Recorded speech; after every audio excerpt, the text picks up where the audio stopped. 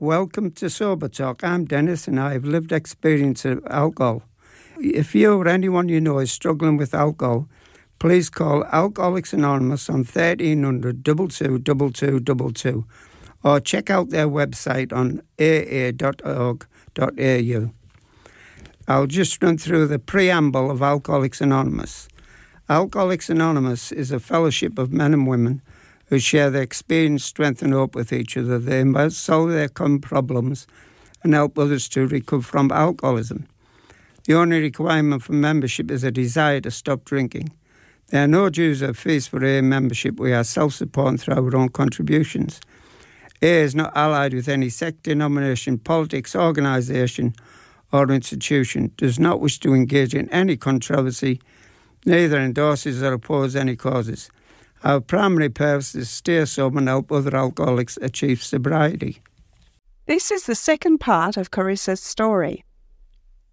You know, I was just in such a state, but I decided this day, you know, it was really hot, stinking summer's day, and I'm sitting outside in my kids' wading pool, and I weighed about 48 kilos, and I'm drinking a bottle of vodka, and I downed a bottle of sleeping pills, and they didn't work. Nothing worked. And I thought I might give this AA another crack. But the problem was I never knew whether it was day or night or what day it was. The only way I could tell was if I turned the TV on and, you know, if sunrise was on, I knew it was the morning. And if the nightly news was on, I knew it was night time. That was the only way I could tell because we didn't have iPhones and stuff back then, so that was the only way I knew what time of the day it was, unless it was, you know, pitch dark and it was night time. So I got in my car and I drove to a women's meeting, and then I continued to go to meetings and I detoxed, and I you know, for the first 3 months I was off and on, like I'd not drink during the week and then I'd drink on the weekends, and, you know, I tried different things, and in the end I thought, nah, this is not working, so I just continued to go to AA, and, you know, I sobered up in Flinders Street, and I spent, my first year probably in Flinders Street going to all of those meetings, and I tell you what, if you can sober up in Flinders Street, you can sober up anywhere back in those days, because it was just full of people that were like, you know, homeless. The homeless people used to come and eat all the sandwiches and have cups of tea and then leave again. I was just astounded. Like, I'd listen to these people share and I just think, oh my God, these people are amazing. They know everything, you know, like I just wished that I knew what they knew, like what's the secret here? And there was no secret. You just come to meetings. You just do the suggested things. That's all it was. So, you know, I ended up getting sober, and it was amazing. And I had 13 years of recovery, and it was great. You know, I did great things. I finished off my teaching degree. I ended up becoming a teacher in a really prestigious school. I brought my kids up. I went on camps. I went overseas for the first time ever, and then I ended up going overseas 3 times, bought a house, got engaged. You know, I spent my 30th in bloody rehab, and then I spent my 40th as a surprise engagement party, and it was just amazing. But then a couple of years ago, you know, I stopped going to meetings. I made work my priority. I slowly dropped off. I wasn't ringing people very often. I just wasn't doing the things I should be doing. And one day I was driving home from work and I was having this terrible anxiety attack, and I just thought, if I just have a drink, it'll just take the edge off, and that's it. And I'll just have one and I'll be fine. And I did. I went and had this drink. I stopped in at this pub and I had a drink, and that was it. I was gone. And I relapsed, and I relapsed hard for nearly 2 years. And I tell you what, when they say you pick up where you left off, I picked up and I went so hard. It was absolute living hell. And because it was COVID, there was hand sanitizer around, and I was drinking the hand sanitizer. I was drinking anything that had alcohol in it, and I was completely insane. And at this point, suicide became an option. And I tried to take my own life. I took every tablet there was in the cupboard. I even took the dog's tablets because he's got anxiety. Took the dog's tablets for when he goes to get his hair cut and goes to the vet. There were 15 of them in there. I took them. I took every single tablet I could find in the cupboard, and I washed it down with a bottle of freaking aloe vera bloody hand sanitizer. And I went and laid on the bed, and I thought, all right, good night. Thank God, I'm going to die. And then 4 hours later, I freaking woke up and I was not happy. And because I'd ingested so many tablets, freaking had double vision for 2 days. It was awful. Oh my God, I don't know what was in those dog tablets, but bloody hell, I did not feel good. And it wasn't long after that, but the dog had to have a haircut, and my husband said, oh, the tablets, where are those dog tablets? And I said, oh, I don't know. I had to make up an excuse. Oh, I don't know where the dog tablets are. He goes, yeah, we got 15 of them, remember? Ellie and I went and got them not very long ago. I said, oh, I don't know. I said, I cleaned the medicine cupboard out when I came back. I don't know, maybe I accidentally threw them out. He goes, bloody hell. He goes, they cost $150. He goes, you better find them. And I was like, oh, God, I can't tell him that I bloody took them. But it was terrible. I ended up in psychiatric wards. I ended up in lockup wards. From first drink to hospital was generally 7 days. I ended up in DASA about 3 times, and I never thought I'd end up there because I used to go to Joslin all the time, but since I'd built that new big DASA, I used to take the meetings there. I never expected to be a patient there, and the detoxes were horrendous, absolutely horrendous. And then, they found out that I was, unscrewing all the bottles of hand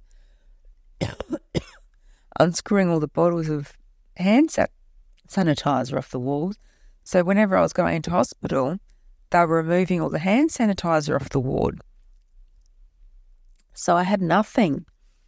Because when I'd go in there, I'd blow, 2 point something, and then 3 hours later, I'd blow 3 point something. That'd be confused. I'd say, Carissa, we can't work out why your blood alcohol level keeps going up. And, did you bring alcohol with you? I'm like, no, they've already checked me, and they didn't realise that I was, hiding this stuff. And it's like, well, you're never going to get better if you keep freaking drinking the alcohols, hand sanitizer. So yeah, it was awful. It was absolutely awful, and I scared a lot of people.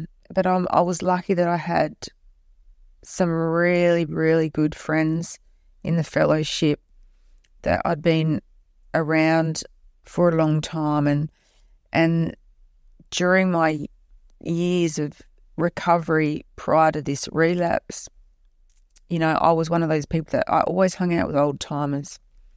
I always loved the old timers. I loved talking to them. I love hearing what they had to say. I just love being with them. And, they were the ones that were there. I had visits in the hospital. I had people coming to see me. I had people bringing meetings to me, and I was a mess. And it took me nearly 2 years, and I'm almost 5 months sober now, and I'm doing what I'm told. I'm doing it differently. I'm doing every suggested thing. I'm not just saying, oh yeah, I'm getting down on my knees. I am actually getting down on my knees and praying, and I'm asking for direction, and I'm trying to do the right thing, and I'm going to as many meetings as I can, and I'm doing as much service as I can because, I'm still in early days. I'm in that first year, and, I'm trying to deal with this, putting on a stack of weight in that first year because all you eat is sugar, sugar and caffeine. Well, I've given the caffeine away because I know it just gives me anxiety. So I know that from previous years, but, I've put on a couple of stone, and that's okay because I was quite underweight before. But, I always love it when I hear sayings like, AA is always the last card in the deck, but it's always the ace. There's so many cool little sayings in AA, and I love them. I carry this little book around with me, and I write a lot of them down, and that the old timers say, if you can't remember your last drink, you probably haven't had it yet. And, just little things like that. And I love them because they're funny, but they're also, this is deadly serious. We live with a fatal illness. This is a fatal disease that we live with, and you can't muck around with it. You cannot muck around with it. We cannot rest on our laurels. We cannot for 1 minute think we're normal, because we're not. And I know when I'm not running well that I need to be at a meeting. And my husband knows as well. He says, why aren't you going to, because I pick up a member quite a lot because he doesn't drive at night. He says, well, why aren't you picking him up tonight? I said, he's having a night off. Or he goes, oh, you can still go. I said, no, we're going to do something different tomorrow night. And he gets worried. Well, you still need to go. So I'm really lucky that my partner's really supportive of me being in AA, and I'm lucky that, he hung around. We've been together for 22 years, and, I've given him, 13 and a bit years of sobriety, but the rest of it was not a good time. And the hell that I put my kids through, absolute hell. I terrified them as children, and then I terrified them as adults. But, I caused a lot of wreckage in this last relapse, a lot. And I'm talking about financial, relationships. I'm lucky I didn't lose my teaching license. But I'm really fortunate that because I'm doing all the things, the suggested things, they're slowly coming back. My daughter's speaking to me, from, I saw her Christmas Day, first time I'd seen her for a year, which is a step forward. I've got a job for next year, which is not full-time, but, that's good because, I can be one of those people that gets obsessed about work, and this suits me better. I'm cleaning up some of my debt, and I know it'll take a year to clean that up, but I've got time, because I'm not drinking, so I'm not wasting money on that and ambulances and stuff. So got an ambulance bill to pay off and other stuff, but, that's okay. I didn't lose my license, my driver's license. I should have. I didn't kill anyone. I probably could have.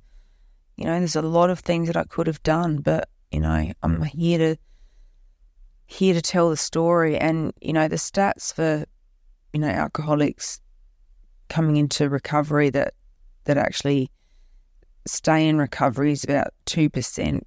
But I hate to think of what the stats are of people that come into recovery and have a substantial amount of recovery time and then go back out, of what their likelihood of coming back in and staying sober are like, And I want to be that person. I want to be that statistic that stays sober, because I don't ever want to go back to that hell. It's absolute hell.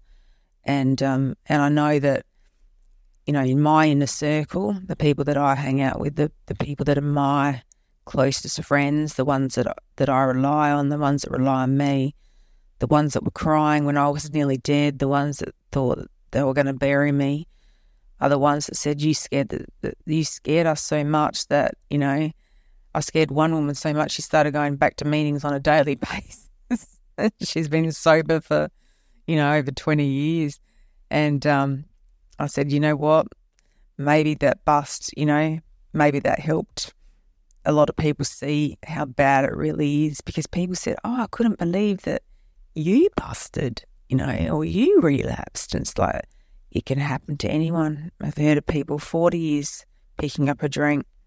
It doesn't matter. The days don't matter. You know, you just have to do anything but drink some days, and it's a good day. If I've done nothing but not take a drink, it's a good day.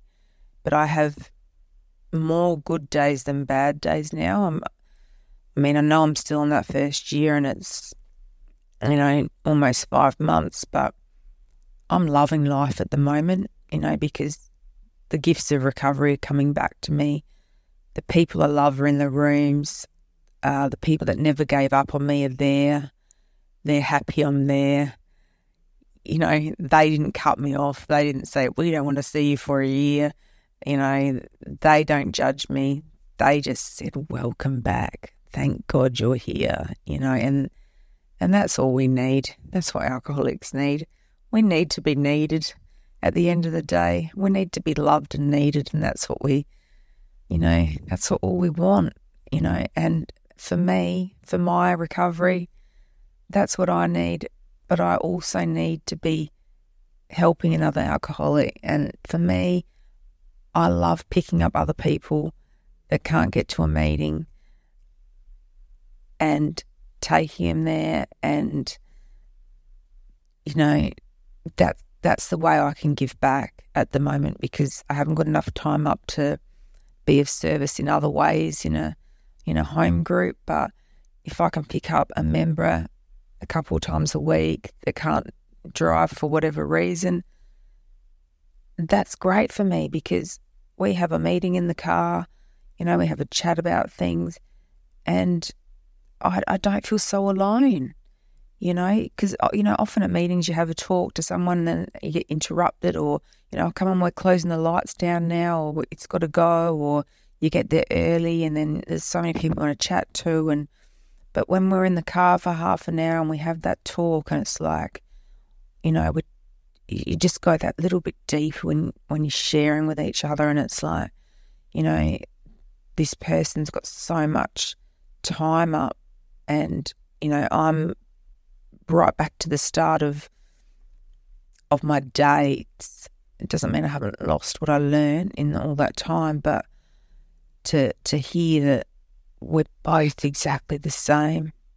We both felt at home in the psych ward. We both feel at home when we're with people that are, you know, mental defects, you know, people that aren't quite right, you know, and that's okay. That is completely okay. And I'm really glad that, you know, I'm not glad I had the relapse, but I sort of am, because it's brought me to a new level of recovery. It's brought me to a level of knowing that this is not something that you muck around with. AA is not a social club. It's not. It's a life support machine. If I don't go there, I will die. And I know that now, since having that relapse. So yeah, thank you for listening to me, and God bless you all. And, you know, please just one day at a time. That's all we have, and that's all I've got. That's all you've got. And together we can just get through this. God bless. We have local meetings for the full week in the local area. Monday is Gala meeting at 8 o'clock. Tuesday is Elizabeth East at 8 o'clock. Wednesday is Elizabeth East at 8 o'clock. Thursdays, 2 Wells at 8 o'clock. And Fridays, Salisbury at 8 o'clock.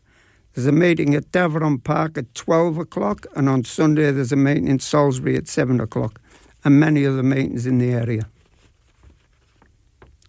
For details of your local meetings, please phone 1300 22 2222. And once again, if anyone you know is struggling with alcohol issues, please call Alcoholics Anonymous on 1300 22 2222. The website is aaSouthAustralia.org.au.